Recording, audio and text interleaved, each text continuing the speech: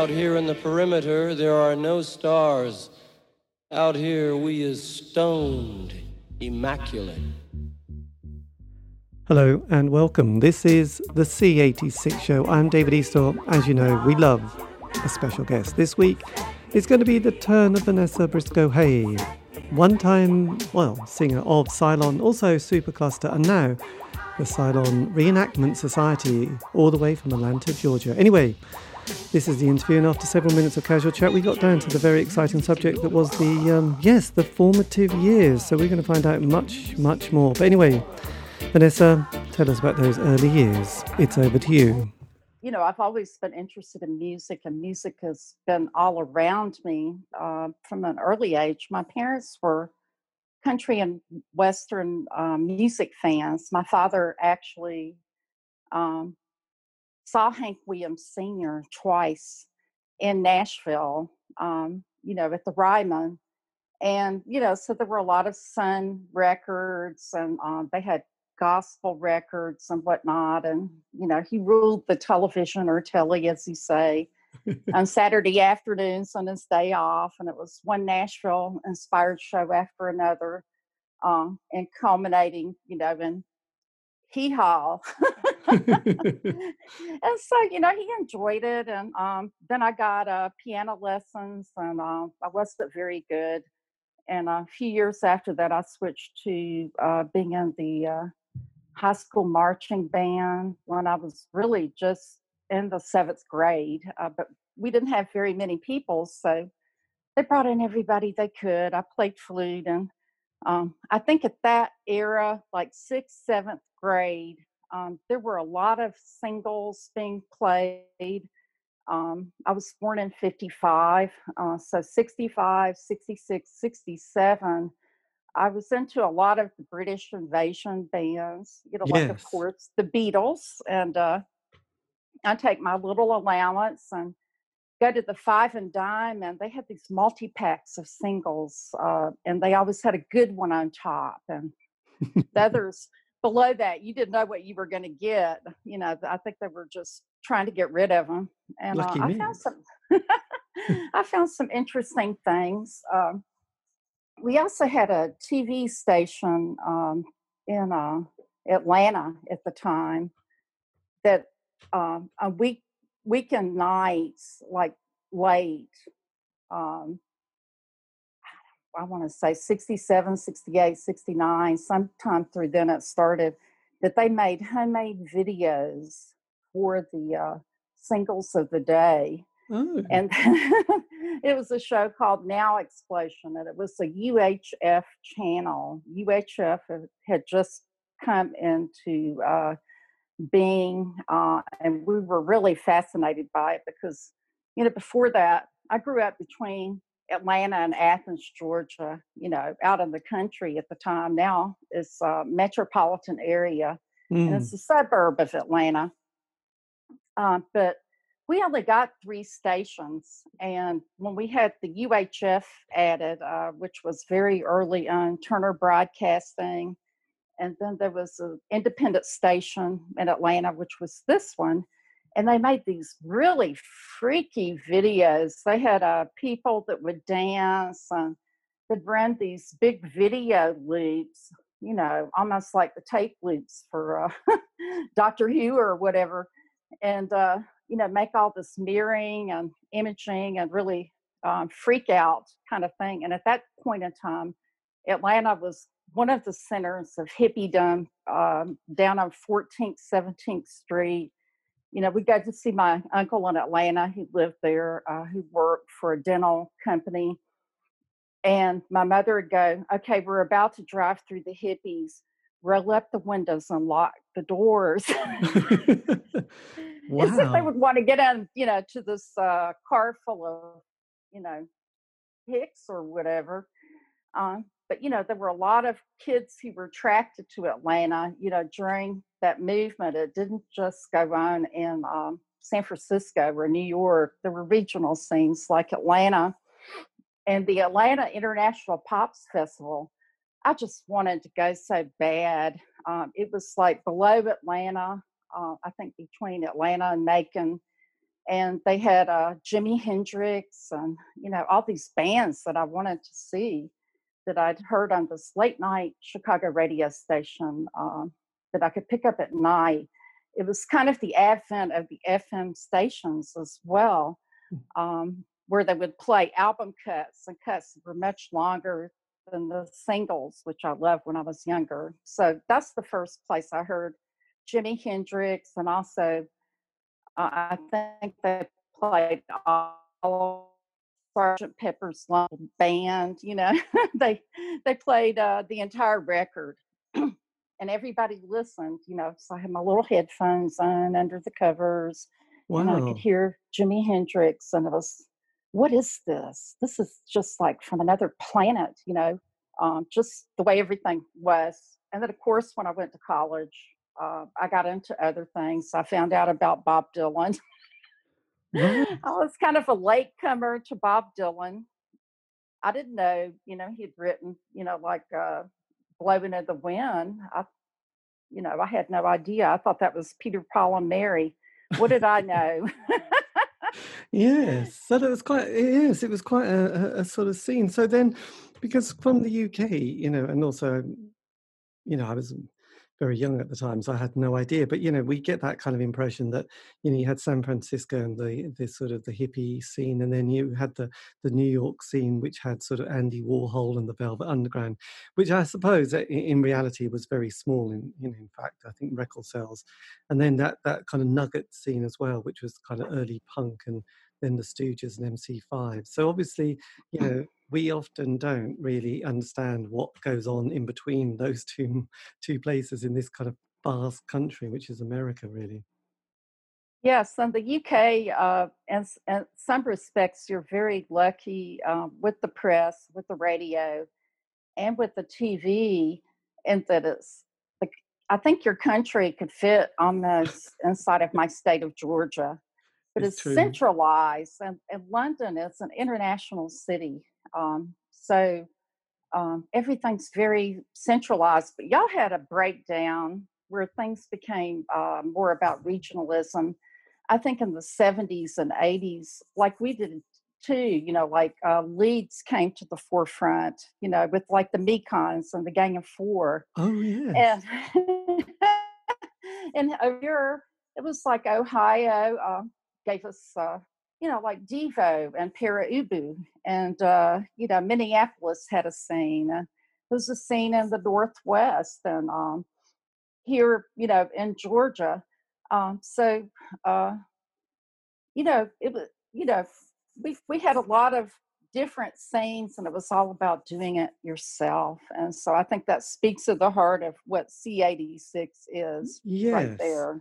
Well, yes, absolutely. And then, I mean, because then, obviously there was this the glam explosion, and people who were sort of part of that 60s scene. It's interesting how one scene, and I suppose we're very, the formative years when we're in our late teens, especially in early 20s, but once we sort of move into the mid 20s, the next generation comes along and they want their thing. So interesting with, I spoke to quite a few people from the 60s and wondered why they sort of disappeared and they didn't sort of keep being in the zeitgeist, I suppose. And I think quite a lot of them just, it's a bit like, actually, we were a bit tired. We'd been doing something like we were in that for 5 years.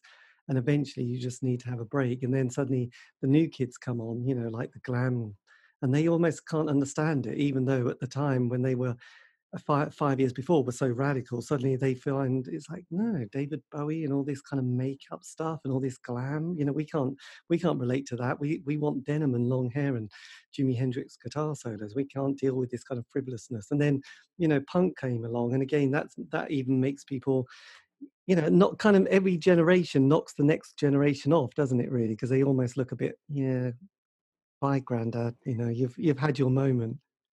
So I just Oh, wondered, yeah. I just wondered how Go the ahead. so I wondered how the 70s were for you. Well, in the 70s, when I got to college, I was an art major, and a lot of the things that we were hearing, in the radio around, it was like rediscovery of the roots of American music. So, what they call Americana now was very big on campus, like Graham Parsons, the Nitty Gritty Dirt Band, and in my childhood, I'd heard you know homemade instruments. Right next to my grandmother, there were some people who had their own instruments that they played on the porch on Saturday, and I got that. In my hometown, there was a band called the Skillet Lickers, who were among the earliest recorded country artists back in the 20s. So, and there was a long tradition of that. But when I got to college, I started listening to more things. I actually had what you call a sweet tooth for prog rock. and Excellent. there's it's a bit of an overblown spectacle with that. Rick Wakeman with his cape and all of these things and all these kind of mystical things. I thought it was just fun. But when I heard Patti Smith and the Ramones and Television and Blondie, um, and in our own hometown, we had our own band, the B-52s. I got to see them almost from the beginning. I didn't see their first couple of shows, but I saw their first club show. Yes. Um, Things just exploded, and we had a record store in town called Chapter 3 that brought in things that were very interesting. So I would buy a lot of things, and just if I liked the cover art, I've always bought singles. And so that changed. And so, in Atlanta, a lot of these bands would go and play. Got to see Elvis Costello in a very small ballroom in Atlanta. And he didn't even have a stage or riser. He was like right on the floor. And I got within, like 2 or 3 people of him, but I didn't want to get any closer, than that because I could just feel the tremendous energy coming from there. So I wanted to stand back and enjoy every song. And of course, Blondie opened for the Kinks at the Fox, and that was a great show. So we had great show. Oh, and the Talking Heads, and then of course B-52s. Once they got out of town and started playing in New York, people in New York had never seen anything quite like that. I mean, it just exploded. And a lot of our friends were driving to New York to go to these shows. Really, there was a lot of expats from the art program in Athens, Georgia, who lived in New York and would host parties for us, and they would come and see our shows. So it Yeah. was like a little pipeline between us and New York. We actually played Pylon, my band, actually played clubs in the Northeast before we ever did in Atlanta. Right. Oh, well, blimey. Yeah, it's kind of funny you mentioned prog rock because my brother was 7 years older than me. And so his formative period, and he was going to university, it was kind of, Yes and Genesis and Wishbone Ash and Barclay James Harvest, the whole, and Rick Wakeman's solo work. And I was quite young at the time, and I just used to sneak into his room and find these records with the Roger Dean covers and sort of play them because he forbid me to go into his room and play the records. So obviously you do. And was mesmerized by the whole kind of like, wow, this is kind of weird. But then, after a while, because what was in the charts was kind of like a lot of disco and a lot of top 20 stuff, which is kind of pretty awful mostly, apart from the odd little thing. So prog rock was quite exciting. But then obviously as these sort of 70s progressed and then the 80s, one wanted to go back to slightly more urgent songs rather than Topographic Oceans, which was like 4 songs on 4 sides, wasn't it? 20-minute songs were just too much, really. So look, Yeah, yeah. when did you find your vocal? When did you sort of think, okay, I'm sort of going to step from the crowd onto the stage? Well, I had never planned to be a singer. I sang in the high school choir and the church choir some too, but I was never a soloist. I sang altos, so I did a lot of harmony and kind of in the back. And if they didn't have enough guys, I could go low enough. I could sing with the baritones. But my friends from art school Randy Bewley and Michael Lahusky, we were in Michael and I were in an independent study class with a professor named Robert Croker. He had decided, he knew for political reasons this was going to be his last year teaching at UGA. So 1977, which is also the year the B-52 started, into 1978, he threw it all in. He went everywhere with us. We were doing 100 drawings a week. We'd chase ambulances and fire trucks and make drawings, and it was just great. We'd go and find the cheapest pitchers of beer and sit around and have these long discussions. He had student parties at his house that were just outrageous. The last one he threw right before he left, it was called the 24-hour party. Excellent. Because it lasted 24 hours. So, through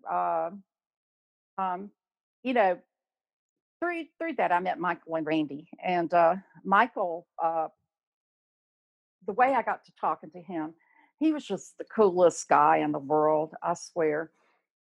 And he wasn't like the top, I was just kind of a very plain, kind of soft-spoken, shy person. He wasn't exactly the type of person I'd be hanging out with, but we became very fast friends. And this is how it happened.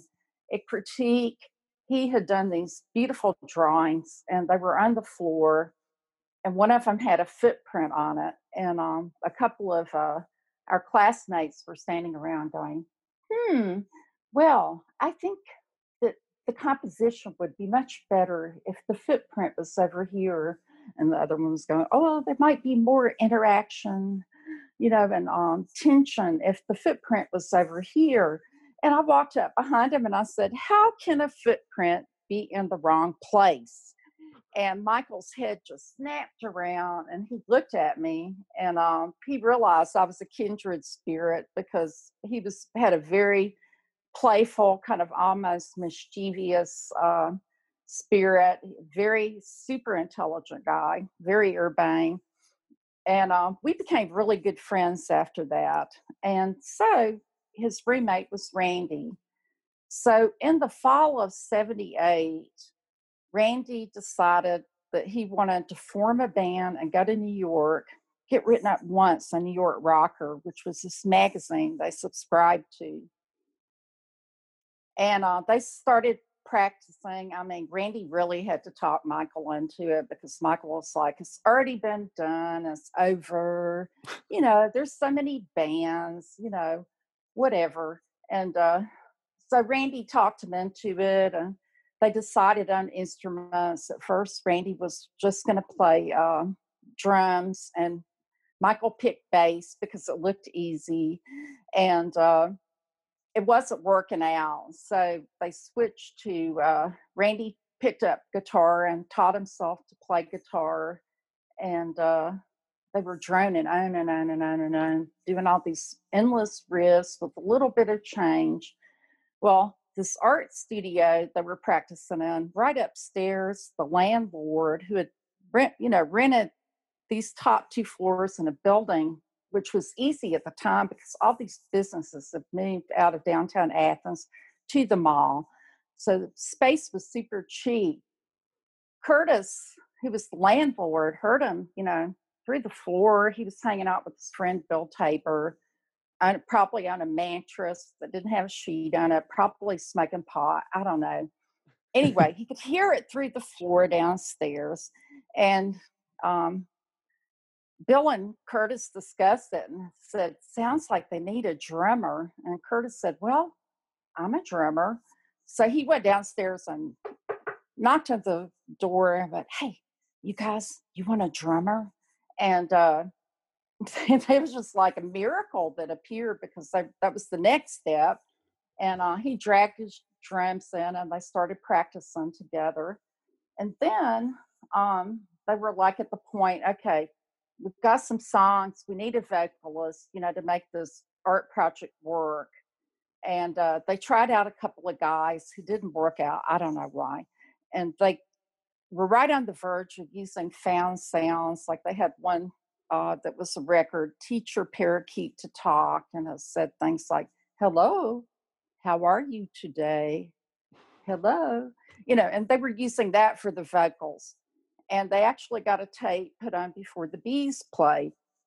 Well, they went, this isn't going to work out. We're going to run out of stuff like this. So let's ask Vanessa. She's our friend.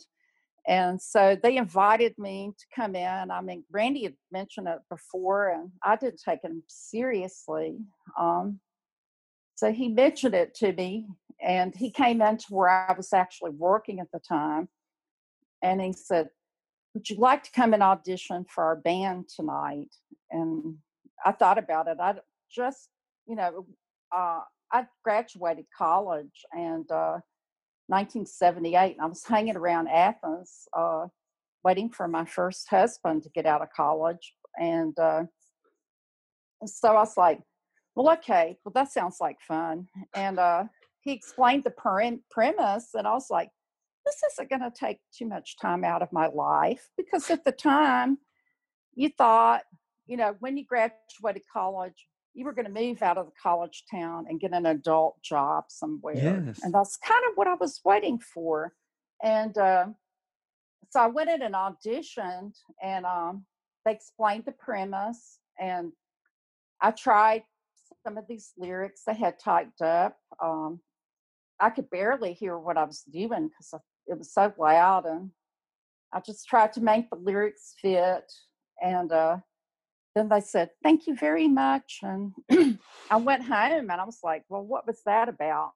And the next day they called me up and they said, you're in. So we started practicing, and 2 weeks later we had our first show of both Chapter 3 records, and people just stood there. They were like, what is this? And we practiced some more. We played some more shows at houses, like house parties or whatever. And maybe the fourth or fifth show, we played this house out in the country, and the windows were open. It was warm, that spring had come on, and the B-52s came, and they went, whoa, and they just started dancing all over the place, and everybody that was there went, wow, you can dance to this. Yes. And so they, the wind started moving in and out of the rooms like it was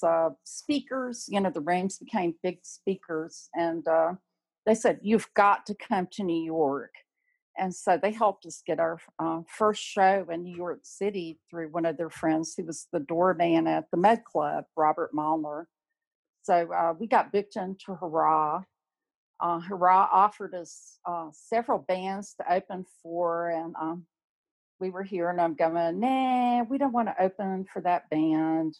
I mean, who were we to say that? Here's this huge club in New York. They're offering us an opening spot. And then they said, well, how about the Gang of Four? And we were like, yeah. We want to open for them. We have their single, the one that has Damaged Goods on it, the red one. And so we, on the basis of that, a friend of ours got us a booking in Philadelphia opening for them. And then we got a job, opening. Well, no, I think maybe we were the headliners at the Rad in Boston. I mean, this is like ridiculous. This is like, we hadn't even played more than like 6 shows or whatever. And we were going to New York. And so we didn't end up breaking up. I'm going to cut the story short there. We got written up an interview magazine by Glenn O'Brien in his column Beat. And he said, he really liked us, and he gave us about half the space of the review, like Gang of Four got a big paragraph, and then he gave us a little paragraph right after that and talked about how much he liked us. And he said, they sound like they eat dub for breakfast. And we didn't know what that meant. So we wrote a song about it. Yes, this is your first single, isn't it? Called Dub, 7 Yeah. inch on Caution Records, which is so obviously it seems like it was kind of started as a bit of an art project and then I suppose with most projects they don't really go that far, do they? You know, most bands just play in front of their friends and family and anybody else they can emotionally blackmail to see them. So actually you managed to progress very quickly because I think, see, in the UK, we, you know, tiny little country, isn't it? Let's face it. But we had those gatekeepers. So if you hit one of those gatekeepers, you kind of went to the next stage very quickly. So we had, you know, the music press was the NME, Melody Maker Sounds, you know, this DJ called John Peel. So John Peel played, and every town would have an indie, you know, alternative night, you know, mostly on a Monday or Wednesday, or in the sort of dead part of the week, I suppose. And so you could get, you know, a gig in Norwich or Ipswich or Cambridge or, you know, Oxford, Leicester, Glasgow, or, you know, you get the gist, don't you? So yeah, you kind of can progress sometimes, but obviously in America, you managed to sort of progress very quickly, getting out of your town and into New York, supporting, you know, quite sort of major bands, really. Yes, yes, we did. And I just don't know really how it happened, but it was so much fun. We just decided to keep doing it as long as, it was fun to us. Yes, well, absolutely. And obviously, you know, most projects don't, you know, if they don't really go anywhere, most people just think, actually, I'm going to go and do something else. But you know, you brought your first album out sort of 2000, no, 2000, 1980. So 1980. so that Yeah. was kind of quite a pivotal moment because we, you know, we had the sort of the punk scene, and obviously after a few years, a bit like the hippie scene, it starts to fade, you know, without the Charles Manson murders. But then, you start getting some terrible punk. Then you get the post-punk, and that was, you know, your Gang of Four and, you know, Magazine and Peel and, you know, bands like the Nightingales. And then the indie world starts to appear in the 80s, doesn't it? So this is where you hit your moment, the 80s, which is kind of the great decade where things start to change. Because in this country, you know, Margaret Thatcher gets in power 79. There's a huge amount of unemployment, and a lot of people, you know, especially young people, sort of decide to sort of just claim the dole and job seekers allowance. So it kind of gives you almost like a grant to, you know, basically drink a lot, smoke a lot, and then a lot of people form bands. And from that, there was, you know, this kind of a lot of kind of musical kind of outfits appeared. So what was your memory of sort of thinking, right, we've done the single, we've done all these gigs, and now we've got the album? You know, was the band moving very fast as a creative unit? Yes, we were moving pretty fast. I would say that we got shows in Atlanta. We started being booked to open for bands that came to Atlanta through whatever person they go. They're four-piece. They're not too complicated, probably is what they're saying to themselves, and they're sort of popular around here. Let's get them. So we opened for PIL. We opened for, of course, the B-52s. B-52s and Talking Heads on their first U.S. tour, they went together. When they got to Atlanta, they split and had separate nights. So we got to open for both of those. We got to open for Lana Lovitch in New York. We got to, and she's so really nice. And I don't know, I could just like, if I made a list of everybody we played with, it would be like kind of overwhelming to think about. Um, but we made, friends, and we got to see a lot of things. The downtown New York scene, the, it was like Athens in a way, but amplified. There was a big connection between art and music. Um, so Did you ever play places like CBGB's, the Mud Club, or Max's Kansas City, or is it Tier 3? Did you play any of those kind of venues? yes, we played CBGB's. There was a week in 1980 that we played 7 shows on 7 days, and 6 of them were in the New York area. You could get away with that back then because they were kind of in different neighborhoods or areas. So we played CBGB's and the Mud Club and Hurrah, and I think TR3 as well. I'd have to go back and look. And then Yes. we played Maxwell's in Hoboken, which Wow. is like, you I know, mean, so at TR3, the guy running the door was John Basquiat. You know, he's a very famous painter. yes, You know, it's just you surreal. know, all the artists. One of my dear friends from up there, she's a writer, Karen Moline. Her boyfriend actually made Andy Warhol screen prints, so I got to meet a little bit of those people. Um, we played with John Cale in Athens. I don't know. In New York, there was just a lot going on. Soho, the art scene was incredible. It was so great to go up there and look at all the art. And I'm trying to think. Um, oh, we met Keith Haring too. The He famous, yes. actually, one of our songs recently was chosen to be on this compilation that came out with the retrospective. Um, his first major European retrospective, actually, I think took place last year, and they put out Soul Jazz put out a compilation, and so you know Yes, we're on a compilation with Yoko Ono and Jazzy Jeff and all these great things, but we met him and he loved Pylon, and I think he was also a DJ, and he I think his boyfriend was a DJ too. So they played us. We were yes, one of the bands that he liked. yes. So when you, I mean, were you also feeling at that point, because again, it's quite a short sort of apprenticeship, were you sort of developing your stage persona and your voice and your sort of confidence as this is something that you're now doing?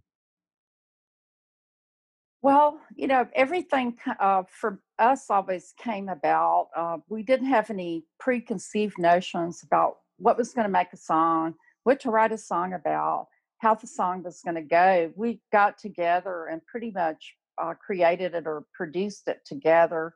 Now, I might take a tape home and try to come up with lyrics.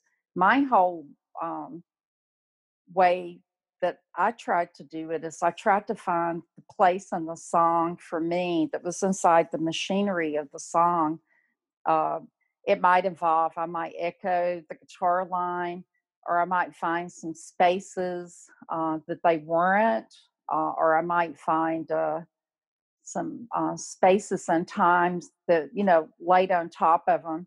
And so it was just like developing was just like anything else. If the more you do it, the more you can see that you can do and learn about it. It's kind of fascinating, songwriting. Things come into your head. I mean, who Yes. Well, knows for us?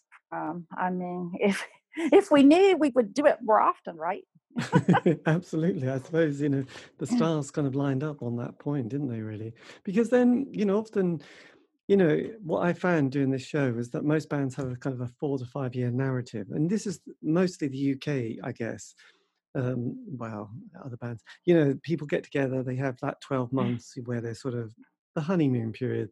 They're sort of jamming away, they're making a bit of a sound. And then, they create that song which they think, right, that's going to be the single. And again, in the UK, we had John Peel. So if it was a bit weird and quirky, John Peel just loved that kind of stuff. So that would give them that kind of, oh my God, we're on radio, Radio 1, the BBC. And often there was a John Peel session as well, where you'd go down to London and get, the proper, Abbey Road and get 4 tracks recorded. And that gave bands that kind of next bit of thinking, this is brilliant. And then sort of more gigs around the country. The first album, things going really well. The tricky second album, which I found, is when a lot of bands are beginning to find it a bit difficult keeping it together. And in the UK, any it's often the thing that really breaks a band, apart from the second album or third, is tour in America. That's when they often say, oh yeah, well, it was kind of going okay, but we went to America. And then they always say, we came back and split up. And it's like, it just finished us off.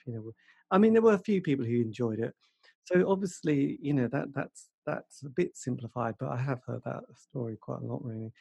Because often after, 4, 5 years, there's kind of a lot of tensions within the band and also an amazing lack of money as well. So I think people are a bit still sleeping on those mattresses on the floor, feeling a bit slightly, I'm getting a bit old for this now. So how did you, when you were making the second album, were you feeling that it was still fun, or were you feeling that you were going to be calling it a day quite soon?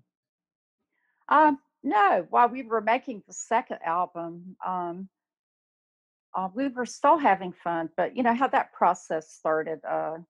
We were touring a lot, a lot more than you would think. And we actually, enjoyed it because we took care of ourselves when we were on the road.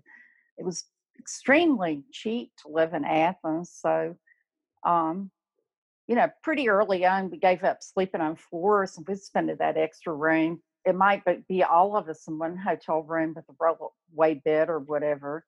But we were in a hotel. We always tried to eat one good meal a day somewhere. And we would make a point while we were on tour to go see something that we wanted to see. We were really geeky, nerdy kids with cameras around our necks. And let's go see the Grand Canyon or the White House or go to the National Gallery, or there's the Peach Wave. Let's go see it. And, shooting home movies and, doing all of that. And we were kind of a self contained unit. We had a sound person, Papa Shard. So we didn't have any of that really, but what we didn't have enough of was time because we spent, 2 or 3 weeks at a time on the road. And you're right, it's long distances. We drove out to California 3 or 4 times. And I mean, it takes an entire day to drive across the state of Texas. It really does. Yes. And there are not many places you can play on the way out there. There were some in Texas, and there were some in Birmingham, Alabama, and New Orleans, and further west, not a whole lot. And then you get to California, and there were places you could play, and not really anything back then in the in the Northwest, because I wanted to go to Seattle, and our West Coast booking guy said, well, I could get you to Seattle, but there's nothing between San Francisco and there for you to play. And once you get there, there's nowhere for you to play. So this like predated the whole Seattle scene, Yes. which really got big a few years later. And so we're touring. We've got songs to start making the second record. And so we went into a big state of the art studio in Atlanta. It was called Christian Broadcasting. It's actually a studio that they used to record, big choirs and whatnot. So it was enormous. And we had the same guy. He was wonderful. Bruce Baxter is the engineer and mixer and all of that.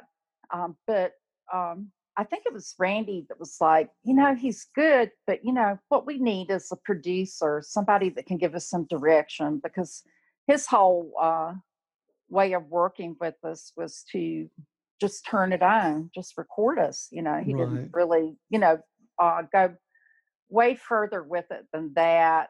And so DB Records, Danny Beard, he would put out our single on our first album, and also, he, I guess Randy must have talked to him. I can't remember how it happened. He got Chris Stamey from the DBs to do the production. I don't know where that idea came from, but I love the DBs.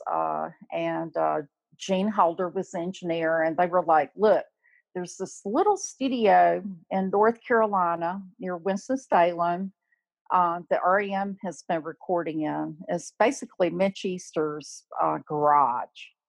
And so we went from this giant studio to this tiny studio.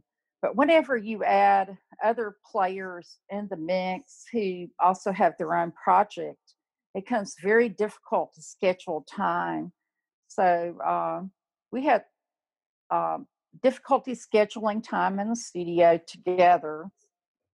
And then there was also not enough time, to write more material. We'd been a little snobbish with the first album, our single, A Cool Dub. We didn't put it on there. We said, oh, people already have that. Why would you put that on the record and make them buy the same thing twice? I mean, we're just a bunch of art kids.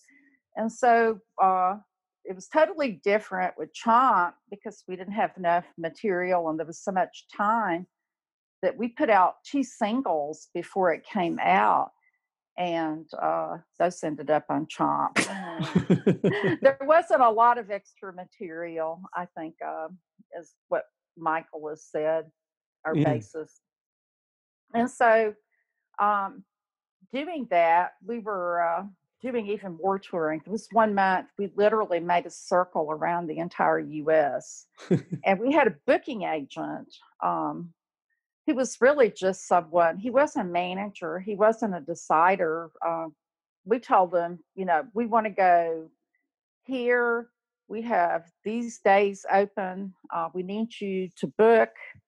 And he took it on himself to book us with U2 opening for them on their first U.S. tour. And Michael, really got into it with him. And he was like, you really can't do stuff like this. This really isn't our audience. This arena type thing, this isn't, exactly us. And just to prevent this guy from having egg on his face, we agreed to do a couple of shows with them opening for them. And at that point, booking agent said to Michael, he said, well, if you want to do things like this, why are you in this business? And we were having all these people telling us, you need to do this, you need to do that, you need to do this. And we really only wanted to do things on our own terms. So it was more increasing pressure from the outside than any internal strife within the band that led us to deciding, let's just quit. We're still having fun. Let's do it. So that's what we did. We went and for what we call Pylon 1, we performed a show December 1st, 1983. I think that's, I don't know if you have it in the UK, but that was put out a few years ago by Henry Ovings for Chunklet. It's the entire live performance on 2 records. Right. And so, then we quit. And you quit. Did you ever play any shows supporting U2, or did you? Yes, we did. We opened for them twice. Right. My God. It's amazing because you've got this amazing reputation, haven't you? Sort of, well, you've got an amazing history actually on so many fronts, but like having people like REM, sort of champion the band, and then having U2, supporting them as well. I mean, they're 2 of the biggest bands of modern time, aren't they? Yeah, and they're all super nice. I mean, we got along with them well. Actually, our drummer spent a long time talking to Bono. But my grandmother died that weekend, that particular weekend we were playing. And I remember when I heard, I was like in this arena going all over the place, just trying to find a telephone that I could call out on. And I couldn't ever find one. It was the next day at breakfast before I found one. So, you know, uh, going out there on stage and opening for U2, they did like us. And I think they offered for us to open the entire tour for them. But we just weren't into that. Look, here we are. There's an arena full of kids that they've maybe heard 1 or 2 U2 songs, and Pylon is just totally outside of their vision of music. They don't know anything, and so they're constantly yelling, "Get off the stage! We want to hear U2! U2! Get them off the stage!" And so it wasn't that pleasant of an experience opening for them. No. But they were very nice to us. All of them were, and I was real taken with how professional they were, and I loved how they sounded. but it just wasn't really our thing. Now, later on, when we got back together, after a few years, I'd actually had my first daughter, and around 88, 87, they recorded our song Crazy. And Bill Berry said, they were just, all these people were piling praise, much deserved praise on REM, and they were always deflecting it, very sweet guys. And Bill Berry said, well, we're not the greatest band in the world, Pylon is. And one of them, or a couple of them, went and talked to Michael, the bassist. They said, look, the world might be ready for you now. Let's think about getting back together. And so we did, but this time it was more business-like. That's what we call Pylon 2. We had a manager. We'd been always self-managed before. We had a road crew.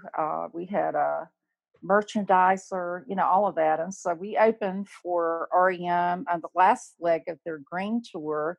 We also did some key shows with B-52s up in the Northeast and in Canada. So, Yes. It was pretty good. We recorded one album, and we always felt like the next one we were going to record would be better. But Randy had kind of an internal timeline, I think, for success. And he had 2 young boys at that point, and it was very difficult for him to be on the road. He decided to call it quits. We couldn't talk him out of it. And we decided that without all of the original members, that it wasn't Pylon. So we broke up again. And that's the end of that's kind of draws a line under that particular musical adventure. Yeah, like 1991. Then I became a registered nurse, and worked as a registered nurse for 21 years. And toward, let's see, 2005, not at the end of my nursing career, but Randy came to us, and he separately talked to us, and he said, I really miss you guys. I'd like to get back together and just play again. And he talked to us, and we were like, let's just do this for fun. Let's just play some shows for fun. So that's what we did for about 4 years until he passed away in 2009 of a heart attack. Yes, God, that must have been the biggest shock of you. Well, you were a registered nurse, but it was. And I'd worked with them on the audio portion of doing some reissues. One thing we used as an excuse for making it more of a project was the CD quality of a compilation that was out. Our fans were very upset with. It was called Hits, although a lot of them like it just because of the songs that's on it. And it's just a joke because we never had a hit. It has all of her songs except for 2 or 3, which there just wasn't enough time to put them all on there. So right. Had to decide to get rid of a couple. So Yes. anyway, we started gathering the stuff together to reissue that. And Michael got a call from DFA Records in New York, and they said, we've never done a reissue, but we'd like to make Pylon our first reissue. All these younger bands like LCD Sound System and whatnot. For years, LCD Sound System, we had no idea, had been playing Pylon in the DJ set. And, some of our songs were popular. And we had no idea. So we were like, well, that's good because we're talking about doing that very thing. So we reissued them, and we got to do some fun shows. We flew into San Francisco and LA, and then up to New York, and we played Athens and Atlanta. Not a whole lot of touring, but Yes. we had some fun with it. It was fun to practice. Well, absolutely. But also, apart from being, a registered nurse, you also had another musical project, the Supercluster Band, the Yes. Supercluster. So that's kind of you managed to pack a lot in at this stage, don't you? Well, I like to keep busy, what can I say? It's just part of my I'm not hyperactive or anything, but my brain is just always on. Um well, when Paula and I got back together, I started having some songs coming into my head that were not Paula material. And I got a keyboard out and started coming up with simple melodies to go along with these things. And I discovered two women in Athens whom I really, really liked what they were doing with their own projects. One of them was Hannah Jones, who had a project called New Sound of Numbers. And the other was Kay Stanton, the bass player for Casper and the Cookies. And I've seen them at something called Athens Pop Fest, which drew bands from, indie bands from all over the world. And these were two women for Athens, and they were very strong uh, people, had their own projects, and I just loved what they were doing. I was like, well, I'm going to pick a dream team of musicians. Excellent. I mean, you don't get to do this kind of stuff Well, very no, often, absolutely. and so I wanted to have it something that was like a cross between acoustic and electric um, instruments. My husband Bob Hay was in a band called the Squalls, but he also has a project which plays the music of Robert Burns once a year, Oh, nice. and blue, bluegrass instruments. Yes. One of the first years they did it, somebody from London was having one of those Burns nights and contacted him to get them to come and play. And then they realized that they were actually based in the States and it would be impossible, for them to fly all of them over to play this Burns night. But they're great. And so in that band, there was a mandolin player called Bill David, who also played with North Georgia Bluegrass. And I had the drummer, and Randy, the guitarist for Pylon, came on board with me.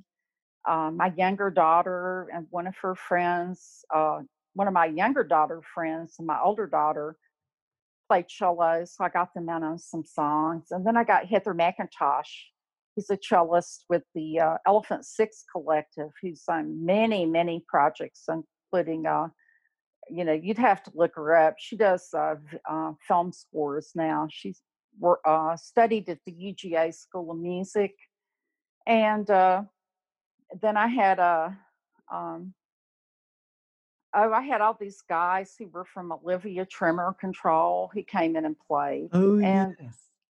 it was great. Come in and make up the songs. Well, I like this riff. Let's play it backwards, and that kind of thing, which is always fun to do. Yes, So we did absolutely. this, and so it wasn't ever really meant to be anything but a recording project. But the B-52s got wind of it and invited us out for like 5 or 6 days. So you know, uh, we got to play some pretty incredible shows. Like we played Wolf Trap. I mean, I never thought I'd play Wolf Trap.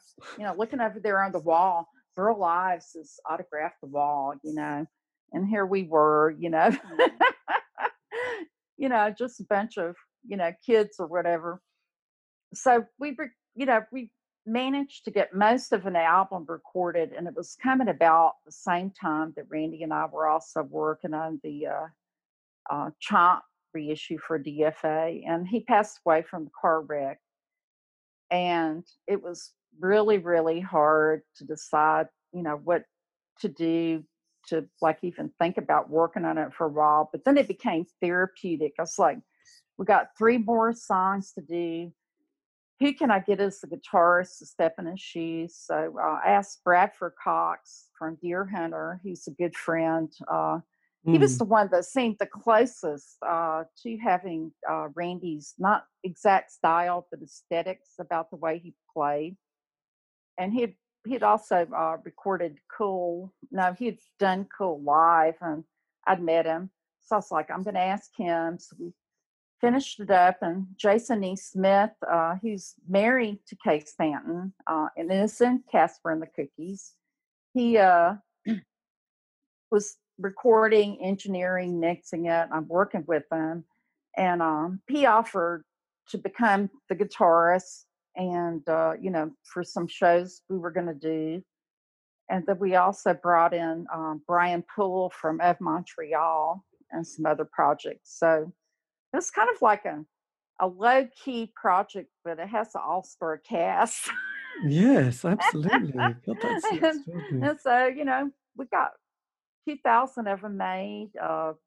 They're out there. It wasn't ever like, it didn't ever get the attention that Pylon did, or the type, the number of followers, whatever, but people like it, that know about it, I guess. And so then Supercluster just kind of drifted apart about the end of 2012 and 2013. And I was like, well, at that point, I didn't really have any idea about anything I wanted to do. I was just, uh, taking care of my mom, who was living with us at that point, and my girls were older; they didn't need so much attention, and just working as a nurse.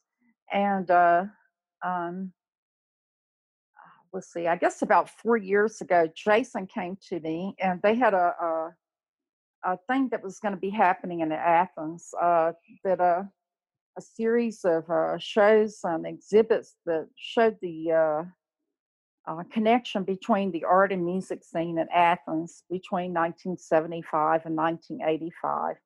And he said, well, Vanessa, I'm booking the 40 Watt Club. You could come and do anything what you want that you want to do. You'll have, you have 15 to 20 minutes. And I thought about it, and um, that's exactly the scene that Pylon came from. And Yes. and I put all of that to rest, but I said, look, I'd really like to do some Pylon material. And he just about fell over. I said, you've got to help me get a band. And so he got his band, Casper and the Cookies, to back me up. Right. And so we Interesting. played the show at the 40 Watt, and people just went bananas. Michael, the bassist for Pylon, came up and played one song with us. We did a Side Effects cover, and Paul Bouchard, who had been Pylon's, sound person, came and played drums. He was the original Side Effects, and people just loved it. And so I was like, I'm gonna put, this is up on the shelf now. Forget about it. And then a year later, Jason came to me again, and he said, look, we're going to do this again, this Art Rocks Athens thing again, but this year it's going to show a connection between, the photography and the film of the era. So he said, well, you do it again, but you'll have a lot more time.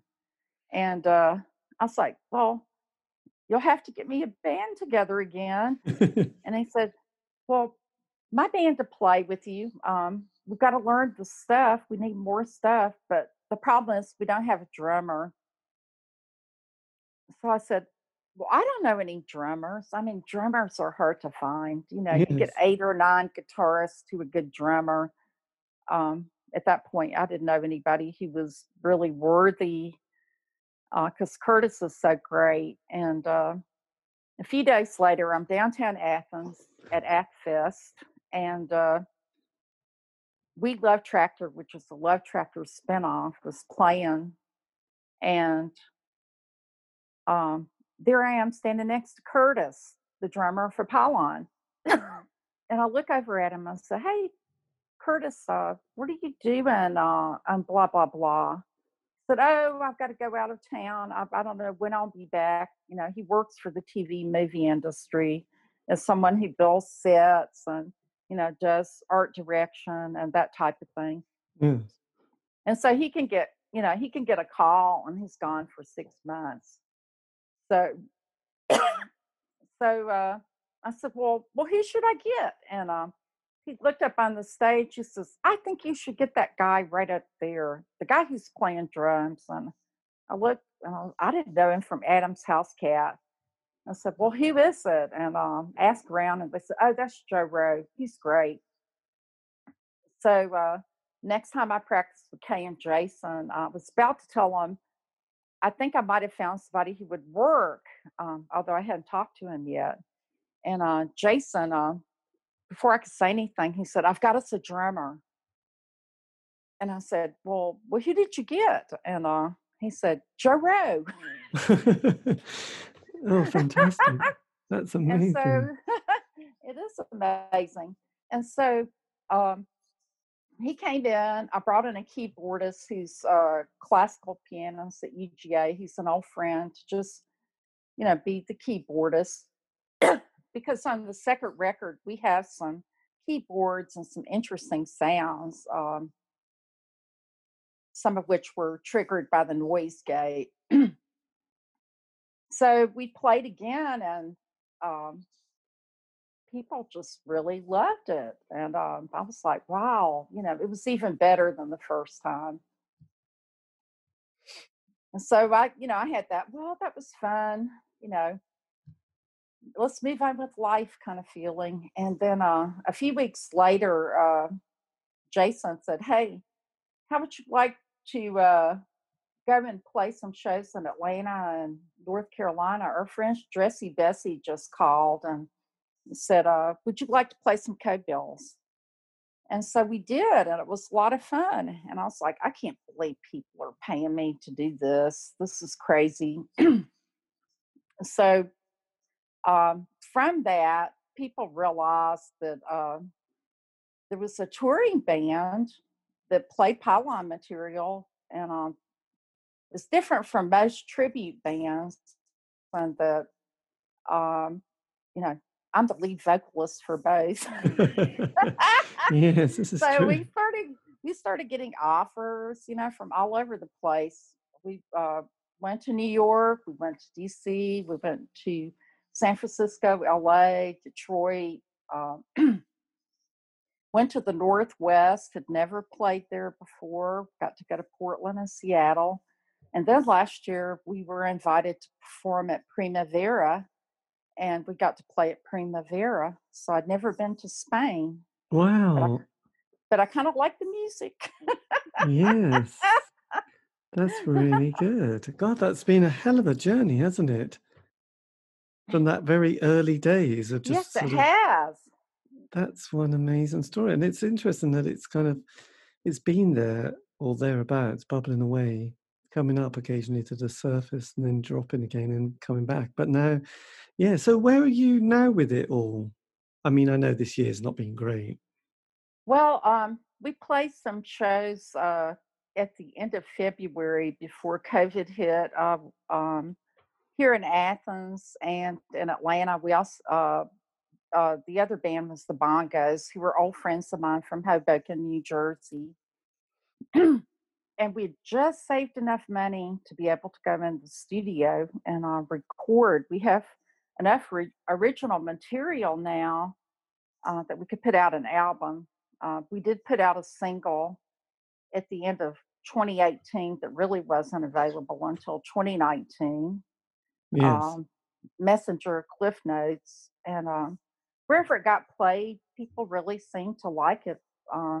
Both sides got airplay, mostly on indie, stations like yours, Yeah, yes. and community stations in the United States, which remind me more of what college radio was back in the early 80s. I think a lot of those same DJs and whatnot have ended up there.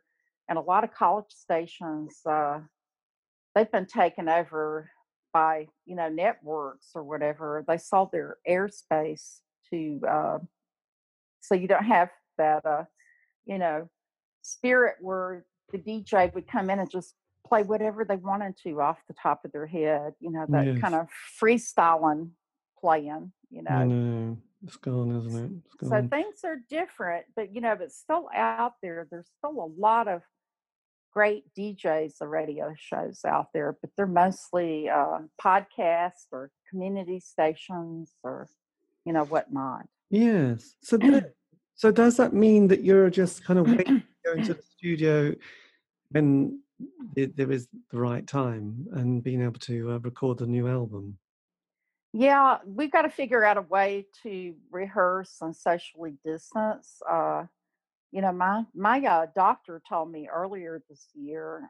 She kind of put the fear of God into me. She's like, Vanessa, I know you're a singer. You remember that choir over in Seattle or wherever it was. Half that choir got COVID. Singing is actually one of the most dangerous activities that you can do, as far as respiratory. And I'm in completely the wrong age group. But who knows?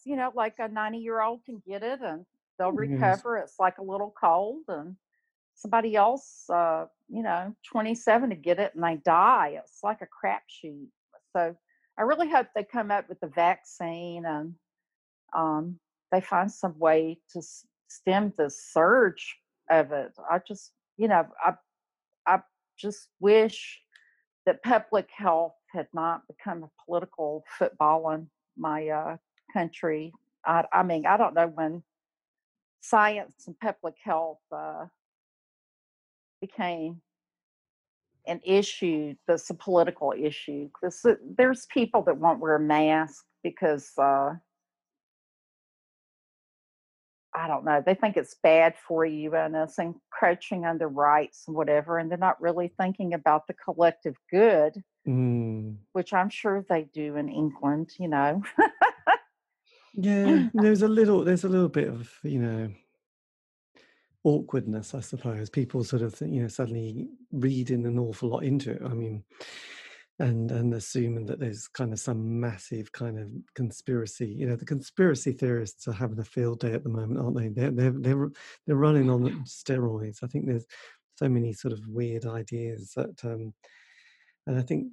It's a bit like when you have a slightly paranoid friend and they just kind of can read so many things into everything and, into spaceships and so much stuff. You think, oh, wow. So this has kind of helped them grab another thing to think, oh, yes, there's a conspiracy, Bill Gates, vaccines, I don't know. It all gets a bit crazy, doesn't it? It's a crazy world. Yeah. Well, when I became a nurse, there was a much older nurse. She had been a nurse for 42 years. And we were having some super bugs pop up at that point, VRE and MRSA, a lot of hospital acquired infections, AIDS, of course. And some of the newer nurses were very frightened. And she just looked at them and said, look, every 10 years is something. Good old fashioned nursing care, isolation, you know, you know, protecting yourself, watching what you do. That is never going to go away because you lived through to working with TB patients, polio patients, and all these really virulent things. And she was telling, you've got to be safe, you got to be smart. Um, but this is your job. You're a nurse. This is what you have to do. You have to be careful.